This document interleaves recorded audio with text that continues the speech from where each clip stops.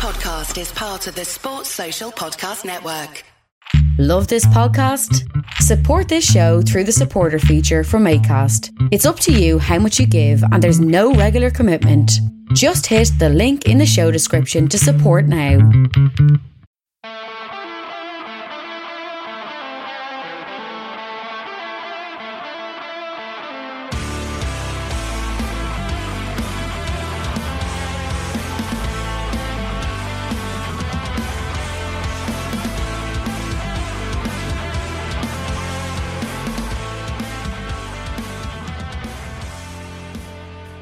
What's good, boys and girls? Welcome back to the Two Footed Podcast on Thursday, October the 29th, brought to you by EPLindex.com in association with our presenting sponsor, Liberty Shield. Liberty Shield is a VPN provider, so do check out their services at libertyshield.com. Hope you're all well today. It's a wet and windy one here in Ireland, so we'll get started. And the big news today is that Burnley are on the verge of being taken over by Mohamed El-Kashashy and Chris Farnell in a £200 million deal, which, you know, seems a little bit undervalued to me for a Premier League team.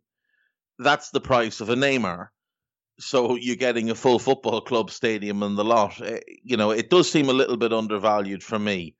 Now, I don't know much about El-Kashashy, but Chris Farnell is the guy who was the club secretary at Charlton and was involved in the failed takeover of Paul Elliott, and was widely regarded as what people would call a wrong un.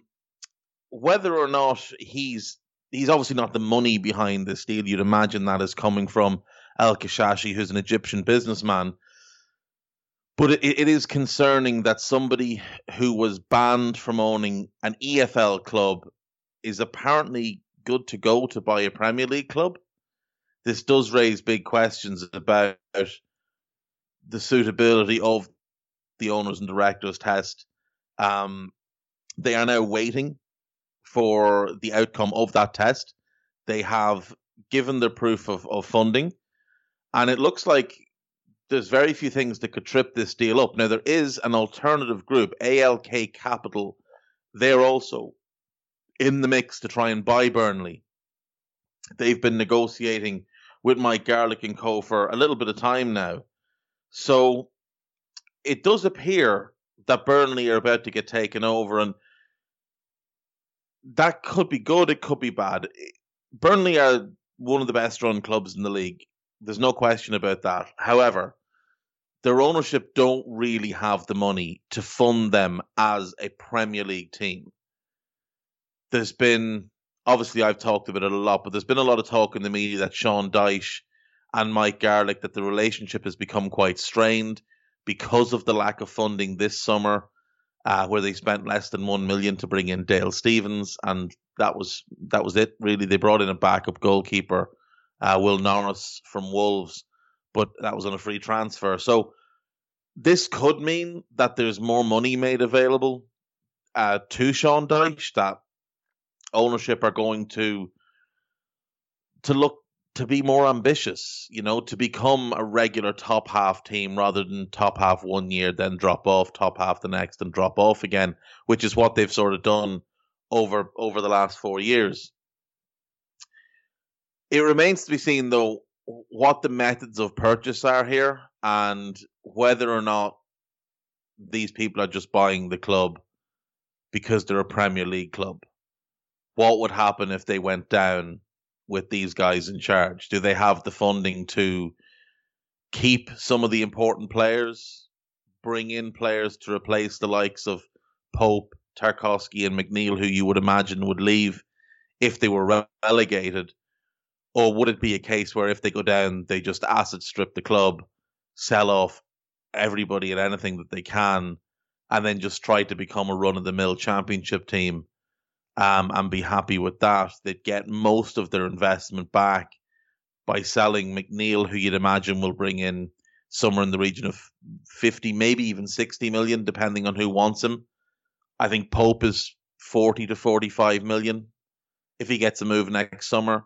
And Tarkowski, I think, is probably in the same boat. If Harry Maguire went for 80 million, I don't think 45 for Tarkowski is beyond the realms of possibility. Now, he is going to get a little bit older. He'll be 29 next summer.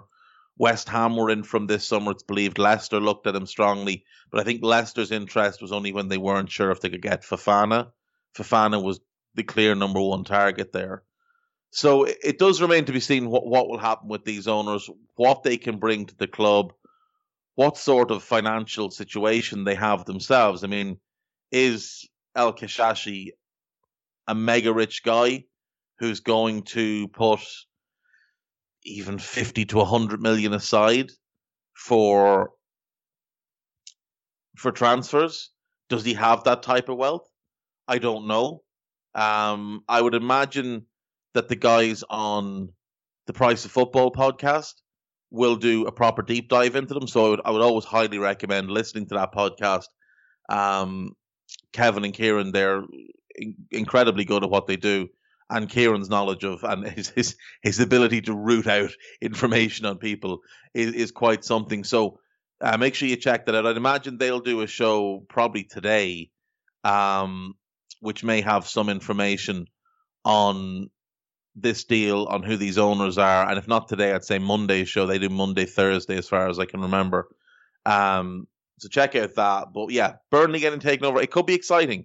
It could be very, very exciting, but you would always urge caution, especially with the situation with Farnell, where he was banned from buying a Football League club after his involvement in the situation at Charlton. He played a part in almost putting Charlton to the wall. So how good he is at what he does, I don't know. But, you have to judge him on what he does from here. Next things next. Champions League last night, and a couple of interesting results for Premier League teams. Chelsea went to Russia and were very, very comfortable winners. Didn't think they played particularly well for the first 75 minutes. But when Lampard made some changes, shape-wise and personnel-wise, they did get better and they did run away very comfortable. A 4-0 win for Chelsea. Hudson-Odoi got them started in the first half. Werner, Ziyech and Pulisic with late goals. Good to see Ziyech getting his first goal. Good to see Pulisic back up and running, looking a bit more like himself. Great to see Callum Hudson-Odoi getting the start and getting a goal. He is so talented. I mean, there is no question that this Chelsea team, from an attacking point of view, has incredible talent. Talent to match pretty much any team in Europe. The question is whether Frank can harness it all into one team, whether he can rotate to keep everybody happy, and whether or not he's actually good enough to get the best out of them. All of those things remain to be seen. But it's a good result. Anytime you go to Russia and win 4-0, it's a good result. Anytime you go to Russia and win at all, it's a good result. And this was a good result. Not to be outdone, Manchester United then faced RB Leipzig. And it started badly for Leipzig when Nagelsmann rocked out in that suit. That was a questionable moment, but all things considered, this was a very tight game until about 60. United were ahead 1-0. Mason Greenwood with the goal. He was offside. If Sadio Mane is offside in the Merseyside derby, this is offside. His foot is beyond the last defender. But it's not given. It's a great finish. He is an incredible finisher. He's destined for greatness, that kid. So they're 1-0 ahead. And then changes get made on both teams. United bring on Marcus Rashford. And after a couple of months of embarrassing government ministers, the Prime Minister, everybody involved in the decisions made to not extend the free school meals policy through the summer, through the next holidays for Halloween, through Christmas and etc., etc. Having taken the Tory party and basically slapped them around the place for the last couple of months, Marcus Rashford may now face a prison term for just complete murder of the RB Leipzig defence. He wiped the floor with them. An absolutely incredible performance from Marcus Rashford last night. In the 30 or so minutes he was on the pitch, he was a level above everybody else around him. Everybody else. He was just different class altogether. He tore them apart from the minute he came on. United did have other good performers on the night. Fred played very well. Pogba had easily his best performance of the season. Van de Beek had moments where he looked good, but he drifted through a lot of the game. Leipzig played a very, very weird system where they seemed to just forget to put any central midfielders in. They basically played two wingers on each side, or full back and a winger on one side and two wingers on the other.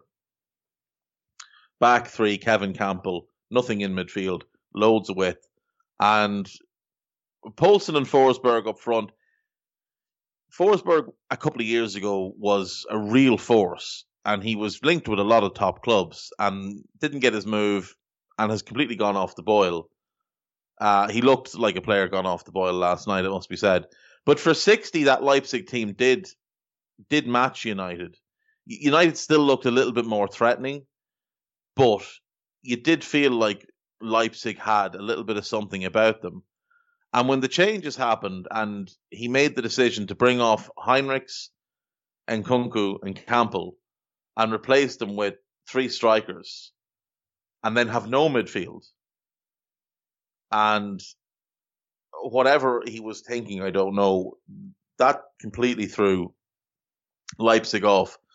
And as soon as Rashford got his first goal, you could almost see the bricks beginning to fall away for Leipzig. And the second goal came. And then he won the penalty for Martial. And then he got his own third. And United scored 4 goals in the last 15 minutes, 16 minutes. A well-deserved victory. 5-0 flattered them. Like, they weren't 5 goals better on the night. They were probably 3 goals better on the night. But they did really perform very, very well. And Rashford was sensational. If you haven't seen the game, don't even bother going back and watching the full game. Go and watch from, I think it's 62 minutes or so he comes on. And just watch his performance. Watch him make Dayot Upamecano, who I'm a massive fan of. I think he's one of the best young defenders in the world. Just watch Marcus Rashford make him look like someone who won a raffle to be on the pitch. It is sensational what he does. He's a tremendous player. Between him and Greenwood, if United want to stick with a front two, I would play him and Greenwood and then have Martial as the one that kind of rotates in.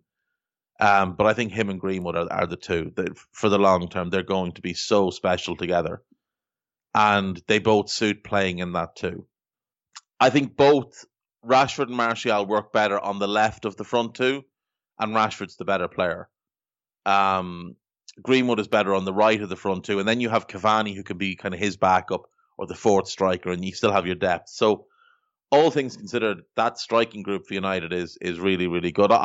I still think they'd be better off going to something of a 3-4-1-2 and playing the front two mentioned, Greenwood and Rashford, Martial and Cavani in reserve, and then Bruno behind with Van de Beek in reserve. Then you've got in the midfield, Pogba and Fred are the two.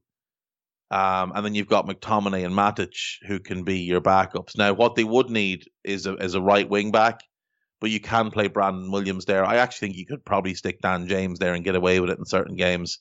Alex Telles is much more suited to being a left wing back than a left back. And then Luke Shaw and Wan-Bissaka, I think, are ideal outside centre backs to the back three. It'll also give Maguire more protection. It'll suit Maguire better. I think that's what they should be looking to do. We have seen them go to a back three in recent weeks, and it worked really well against PSG. United are just a weird team at the minute. they're just so weird. They go out in Europe, they beat PSG, they wallop Leipzig, and yet in the league they're dreadful. They were awful against Palace, awful against Brighton, fairly turgid for about 65 to 70 minutes against Newcastle before kicking into gear. Horrendous against Spurs. I mean, as bad a performance as you'll ever see. Dreadful against Chelsea. It's the 5 league games, and they've got about 25, 30 minutes of good football in 5 league games. But yet in the Champions League, if you didn't know better, you'd think they were the favourites to win the whole thing. I was talking to a friend of mine last night, and I said, I actually think if it wasn't for Ollie, I actually think I'd throw money on them to win the Champions League this year. Because they're that type of team that have a lethal attack. They've got dogs in midfield who will work all day, the likes of Fred, the likes of Matic, the likes of McTominay. Then they've got Pogba, who can sprinkle that bit of quality when the mood takes them. And last night, it definitely took him. Last night, Paul Pogba was Paul Pogba. So you do have that little extra bit of class in midfield with him. And they've got a defence that the individual pieces are better than the collective unit. But if you can find the shape that works for them, maybe you are the outside team that can just catch other teams by surprise, that teams might take a little bit lightly. And with that attack, you can just outscore them. United will outscore most teams when it clicks. Problem is, it doesn't always click. It hasn't clicked yet in the league, other than the last couple of minutes at Newcastle. I think Ollie holds them back a little bit. And look, as always last night after the win, you get the usual suspects coming out and bleating about how he's much better than people make him out to be. But if he was, his team wouldn't be getting beaten 6-1 by Spurs. They wouldn't be getting comprehensively outplayed by Brighton. They wouldn't be getting smacked around by Crystal Palace. And I don't want to hear anything about the short break. Everybody got the same kind of break. They might have got a week less. Cry me a river. They had plenty of opportunity. They looked unmotivated. They had no plan, and they haven't had a plan in any Premier League game so far. You watch them play, there's absolutely no tactical plan. It's almost like the entire focus on the Champions League and the Premier League is secondary. And maybe that is the case. But I'm not buying the Ollie stock, so you can all sell it among yourselves if you want, but I'm having none of it. Right. Lee Scott was meant to join us today. He is still having connection problems. They're installing fibre on the street he lives on. So I asked for some Twitter questions, and we've got a few. So Adam Petruccione, how many teams will be in the title race by March? 3. Liverpool, City and Spurs. And if I'm being honest, I know I picked Liverpool to win the league, but I kind of feel like Spurs might be the team that does it. I just look at their squad, and Lloris is the big one. If they lose him, they are in trouble, because Gazzaniga's all right. Joe Hart is awful. But they've got pretty much 2 options for everywhere else. Now, I'm not a fan of Eric Dyer, but it is working at the minute. I reckon a couple of more weeks and he'll fall out of the team and they'll be better. But they've got 2 good fullback options on both sides. They've got a ton of options in midfield. And they're just loaded in attack. Like, you consider Moura, Kane and Son are the 3 starting at the moment. They have Bale, Bergwijn and Carlos Vinicius as depth options. I think Spurs are a real contender this year. It all depends on Jose. Or Jose, I should say. It all depends on him. If he is old school Jose, they have a real chance. If he becomes the third season at Chelsea when it all fell apart, and then the United version of himself, it's going to end badly, and he could end up ruining it all in the span of a couple of weeks. But to me, he looks much happier at Chelsea or at Spurs than he has in a long time. And I would include not just his time at United, but his time at Chelsea and his time at Real Madrid. I think he looks really happy, really refreshed, really reinvigorated. They backed him with everything he asked for and more. I mean, they got him everybody he wanted, and they added Gareth Bale to it. So a motivated Jose is a dangerous proposition for their teams. I think there'll be three. Yeah, I think there'll be three. Liverpool, City, and Spurs. But Liverpool need to buy a centre-back in January, and City need to sort something out because their form is inconsistent. Couple of questions here then about Liverpool, the situation centre-back. Lee Cox and Andy the Red 83. If Matip isn't fit for West Ham, who should start? They both pretty much asked the same question. Reece Williams is my pick. I think he's looked composed in his performances so far. I think he's good in the air. He's a big physical presence. I think that's what you're going to need to cope with Sebastian Haller. I don't really have a concern about him dealing with the physical side of things. He's played in the lower leagues. He's played non-league. He got kicked plenty. So I think Reece Williams is the one I would go for. Travis, I'm not even going to try and pronounce the rest of it. Travis Zavala. Did someone sneak in at night and put a curse on all our important defenders? Yes, I would guess so. I would guess so. That it's the only thing that can explain how Liverpool find themselves with one centre back, plus youngsters at this point in the season. Umang asks, can any team threaten to go on strike unless the entire refereeing process, VAR, is reviewed or challenged, and there are assurances from the FA and refs that there will be better communication and ownership and accountability for the mistakes made? Can they go on strike? I mean, they could, but it wouldn't help things. All you'd end up doing is getting yourself deducted points. I agree with the sentiment, and I think it would take a united front from all the clubs for something like that to be taken seriously or to be effective. I think if you do it by yourself, I think you end up looking like you're just a little bit sour, like you're a sore loser, like you're not accepting the result.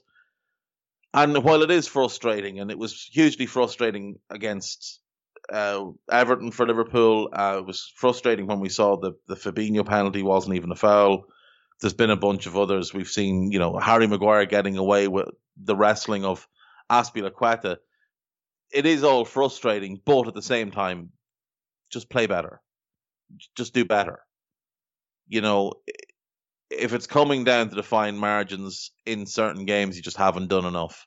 Right, Jake Jackman asks, which players at non-top six teams do you think will be the next to get big moves, either in January or next summer? I mean, the obvious thing will be to look at Leicester, because they have Maddison, Barnes, Tielemans, Ndidi, Soyuncu, Pereira, Fofana now. They have a whole bunch of immense players, but my hope is that they manage to keep a lot of that together and they don't sell them, and they won't be under much pressure because they already sold Chilwell, they already sold Maguire, they've banked quite a bit, and obviously their outgoings in the summer, they bought Castagne and they bought Fofana, they brought in Under on loan, but I still think they'll have plenty in the bank, so I wouldn't imagine they'll be under a huge amount of pressure to sell. I think Declan Rice is a good candidate for this. We know that Chelsea have strong interest in him. We know that he's a little bit frustrated with certain things going on at West Ham. I think he's a good candidate for that. Tariq Lamptey could be one. If United do decide to go to wing-backs, he could be one that they look at because he would suit that very, very well.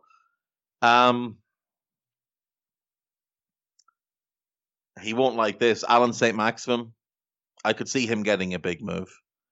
I could see somebody gambling on that talent and just hoping that they could find even more consistency from him. Because that is the only thing that really holds him back a little bit is he can be inconsistent.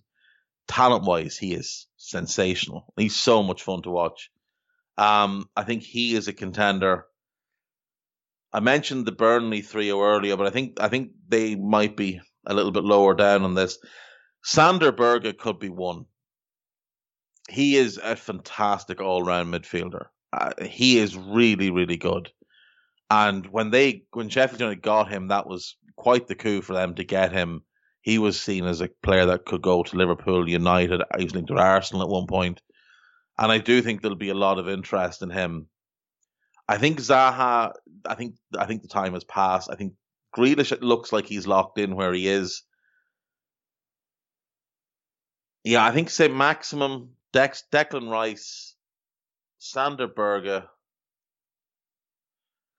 There's a possibility of Richarlison, but I don't think Everton will sell. I think he's quite happy there. He's obviously really, really good, but outside of the Leicester boys, they're the ones I'd go for. Tio Saki asks, who are your sleeper picks for the Champions League? Do you know what's interesting? The Champions League this year has been really, really strange. There's teams I expected to do an awful lot better than they have done.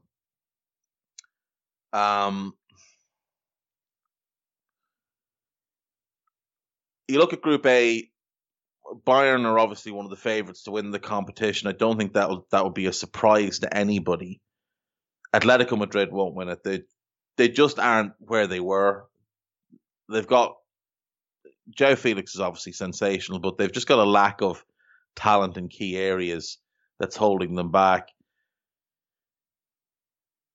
If Inter Milan could get out of that group, and I do think they will get out of that group in Group B, they could be a sleeper pick. Now, maybe they wouldn't class as a sleeper pick, but I do really like Conte, and I do think there's a lot of talent there. His insistence on playing some of the older players who aren't good enough anymore, it does concern me, but I think Inter Milan could be one. And United, as strange as it sounds, I do think Man United are worth considering. Now, look, it may still all go completely wrong, and they may still manage to muck it up and not get out of that group. They still have to go to Leipzig. PSG will go to Old Trafford. So there is possibility there that they will make a mess of it. They'll beat Besiktas, you'd imagine. But no, I actually think United are worth an outside flutter, to be honest. Tom on the Cop. If Liverpool were to sign one of Mbappe or Haaland, how do you think they would change the system? Ideally, I think they would go to something resembling a 4-4-2 and play Salah plus Haaland or Mbappe up front, Mane on one wing, and as things stand, Jota on the other. That's what I would do. That's what I think they'll do.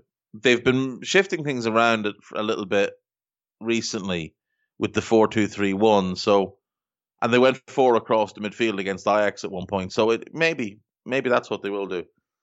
Raj Chonan, ceilings of these French under 23 centre backs ranked highest to lowest. Oh, this is tough. So he's given me Upamecano, Kanate, Koundé, Kouassi, Zagadou, Badiashile, Fofana, Saliba, and Boubacar Kamara. I'll come back to that. Mark Penfold asked, is the current format of the Champions League gone stale? And Lee Cox then asks, which will we see first, a reformed Premier League or a reformed Champions League? So those are similar enough questions. I do think it's gone a little bit stale. I genuinely do find that it's a little bit stale, and I think the group stages have become a little bit boring. I don't know what the way to rectify it is, though. I really don't know what the way to rectify it is. Whether you would put teams in groups of 8, and then have everybody play each other once, drawn at random. Maybe. I don't know. I do think it has gone stale, genuinely. I also think we'll see a reformed English Football League before we see a reformed Champions League, though. I do think we're going to see the Premier League drop to 18 teams. Bobby Nola asks, why has Jonathan Tah's stock fallen? He's still only 24. Jonathan Tah is a really interesting one because physically he is an absolute monster. He has all the tools to be a top-class centre-back, but for whatever reason, at Leipzig, over a period of about 3 years, he just really stagnated. He became quite hesitant as well. It was strange. When he broke through at Hamburg, the one thing you could be guaranteed with him is he was super aggressive. And like he would manhandle attackers, he would dominate them in the air, he'd bundle them out of his way, he'd show them very little respect. He was 18 at the time, and he was just super aggressive. And now he's become quite a passive defender, and I think that's the reason. What the cause of that is, I don't know, but I do think that's why he's stagnated and not developed into what he should have become, which was, in truth, when him and Niklas Süle were coming through, he was the more talented one. And now Niklas Süle is several levels ahead of him. Because Süle is very aggressive and Tah isn't. I think it's down to that. Looks good on paper. Felix asks, who did Burnley look to post Sean Dyche? I think Alex Neil would be worth considering there. He's done good work. And I think if you're looking to bring them back up, I think Alex Neil is worth considering there. Willology, do you think it's possible that Tanguy Ndombele can show his best form under Mourinho? And more widely, how do you see Mourinho panning out in the medium and long term? Yes, I do think it's possible that Ndombele can. I think we've seen flashes of it this season. I think we've seen more already this season than we saw in all of last season. It's just about consistency with him. He needs to get a little bit stronger, a little bit more physical, and then he just needs to find that consistency in his game. But I do. As for Jose, medium term, I think he'll bring them success, and then long term, I think he'll blow it all up and make a mess of things because that's what he does. Shamik asks, WTF are United doing in the Champions League? This is what I was talking about earlier on. Incredible in the Champions League, awful in the Premier League. I don't know what it is, unless Ollie is just sitting down and putting all his focus on the Champions League. Then I really don't know. I really don't know. And Alex Wilson asks, if you could choose any centre back to bring in as cover for Virgil van Dijk, who would you go for? A short term option or someone you could develop? I would go for Ibrahima Konate of RB Leipzig. I think from a physical standpoint, he is the prototypical Jurgen Klopp centre-back, dominant in the air, quick over the ground, strong in the tackle, decent on the ball, a good passer. I think he'd be easier to get than Upamecano. And Upamecano's sensational, but if we rewind a year, most people looked at the two. Most people that regularly watch them and said Konate had the higher ceiling. Now, he's had a number of injuries, probably more than it could be 2 years. It could be 2 years in fairness, but Upamecano has kind of skyrocketed in the time that Konate has been out injured. But before that, Konate was the one. And I think, to me, he still is. Liverpool tried to hijack the deal for Wesley Fofana in the summer, but couldn't offer them playing time that he wanted. So to me, Konate would be an obvious one. Right, ranking the ceilings of the centre backs. I'm going to put Zagadou bottom, and I'm going to put Saliba above him. I'm going to put Koyase above him, so he's third from bottom. Badiashile next. I think that's really hard. See, Boubacar Kamara, I think, is, as an overall prospect, I think he might be the best because he's a brilliant defensive midfielder. He's also a very good fullback. He's a little bit small and a little bit undersized at centre-back, but from a leadership standpoint, he is head and shoulders above everybody here. But as a central defender, yeah, he might be next. Then I'll go Jules Koundé. Then I'll go Fofana. based on where they are now, Konate and Upamecano. So from the top, Upamecano, Konate, Fofana, Koundé, Kamara, Badiashile, Kouassi, Saliba and Zagadou. As centre-backs. As all-round players, Kamara's number one, I think. I do actually think that. And that's it. That is all those Twitter questions. So thank you to everybody who sent those in. Very much appreciated. Little bits and pieces of gossip just to wrap up. Then United are interested in Hakeem Çalhanoğlu, who is coming short on his contract with AC Milan. Wouldn't really make any sense at all, given they have Bruno and Donny van de Beek. So expect them to sign him. Liverpool are interested in David Alaba, whose contract talks have fallen apart with Bayern. I mean, I love him. He's one of the best players in the world. So if they could get him, it would be incredible. I don't believe Liverpool will get him because I never expect Liverpool to sign world-class players. I'm still shocked that they signed Thiago. But like established world-class players, I mean, they sign them and tend to develop them into that. Van Dijk was arguably world-class when they signed him, but aside from that, doesn't really happen all that often. Liverpool face competition from AC Milan for Schalke's Turkish centre-back Ozan Kabak. I don't think Liverpool will actually pursue that, if I'm being honest. I think that one might have fallen by the wayside after the spitting incident, which is very, very unfortunate because he is a very, very good defender and I do really like him. But he'll go on and have a great career wherever he goes. Tottenham's hopes of agreeing a new contract with Heung-min Son have been boosted by the South Korean joining the same agency as Mourinho, but Mourinho says this will have no influence on Son's contract talks.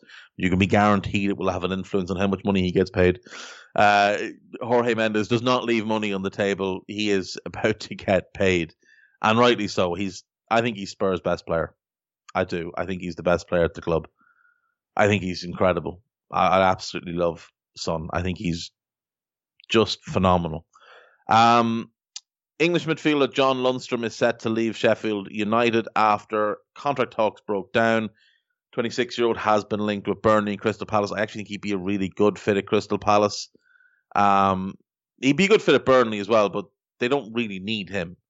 They're kind of already sorted in midfield. But at Crystal Palace, I think he'd be a nice fit. Barcelona's hopes of keeping Leo Messi have been boosted. That now that Bartomeu has resigned as president, that was always going to be the case. Manchester United have joined Barcelona and Juventus in showing interest in Ajax's 18-year-old Dutch midfielder Ryan Gravenberch. He's incredibly talented. He's fantastically talented, and it's no surprise to see United having a look. Whether they can convince him to go there, I don't know, but they're certainly doing the right things by marking his card and making sure they keep a close eye. Arsenal and Germany defender Shkodran Mustafi says he has not discussed a new contract with the Premier League side, and rumours are that he wants to stay. Well, he would want to stay because no one else is going to pay him that kind of money. Simple as that. He's on about 120k a week, and nobody else is going to offer him close to that.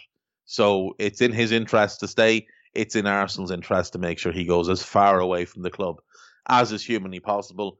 Arsenal wanted to send English midfielder Reiss Nelson out on loan this season, but the 20-year-old insisted on staying and fighting for a place in Mikel Arteta's team. Commendable but misguided. Get the boy out on loan in January. Simple as that. He needs to go and play somewhere. He's too good to be sitting way, way down on the bench and in the stands most weeks. Former Arsenal manager Arsene Wenger believes the European Super League would destroy the Premier League. And he is correct, because the top four teams, maybe the top six, would all be leaving. They would be leaving to join the European Super League. People need to get it into their heads. This would not run alongside the Premier League. This would replace the Premier League for those teams. Do you really think that if Liverpool, United, Spurs, Arsenal, Chelsea and City turned around and said, right lads, what we're going to do now is we're going to take part in this big global European Super League, and we're going to be flying all over the world. So we're going to need you to just, tweak the schedule a little bit just to suit us, because these games are going to be midweek, so we can't have any midweek Premier League games. Not a chance. Not a chance. They'd be told to pick one or the other, and they would pick that. So I've heard people suggest that, they'd have a 16 or 18 team European Super League, and those games would be alongside the Premier League. No, they wouldn't. Just consider what you're suggesting. You're suggesting that every team plays 68 games a season. That's on an 18-team Premier League and an 18-team European Super League. You think teams are going to play 68 league matches a season? Think about it. They won't need the Premier League. Because if those teams leave, along with Real, Barca, Bayern, Juve, Inter, AC Milan, whoever, all of the money from the domestic leagues will flood to that European Super League, as will all the Champions League money. And remember, they're moving away from UEFA. It will be under FIFA. UEFA oversees the English League. So they would just say, those teams can't play. So yes, it would destroy the Premier League. It would turn the Premier League basically into the Championship in terms of the finances in the game. That's what it would do. If you take the big six out of the Premier League, all the money will go with them. It's a sad fact of it. It just is. So, yes, Arsene Wenger is right. West Brom are due to offer Matthias Pereira a new contract just 2 months after signing him. I think this is a clever move, because if they can insert some sort of relegation release clause that's fairly high, that would be beneficial. But also, if they go down, and right now it doesn't look good, if they go down, maybe that will convince them to go down with them. And if they could bring him, Diangana, and Karlan Grant down, they'd have a really good chance of coming straight back up. Like a really, really good chance of coming straight back up. So this is a clever move. I'm all in favour of that. And finally, QPR are hoping to extend the contract of Bright Asay-Samuel, despite interest in him from Celtic. I think he'd be right to stay where he is. I don't think he'd fit at Celtic properly. Celtic play that turgid back three under Neil Lennon, who's doing a fantastic job of messing up the 10 in a row. Well done, Neil. Well done indeed. And that's it. That is our show for today. Thank you to everybody who sent in those Twitter questions. They were greatly appreciated. Thank you to Guy Drinkle, as always, for his production work on this podcast. Thank you to you for listening. Thank you to Foxhunt for our title music. And that's me out of here. See you tomorrow. Bye-bye.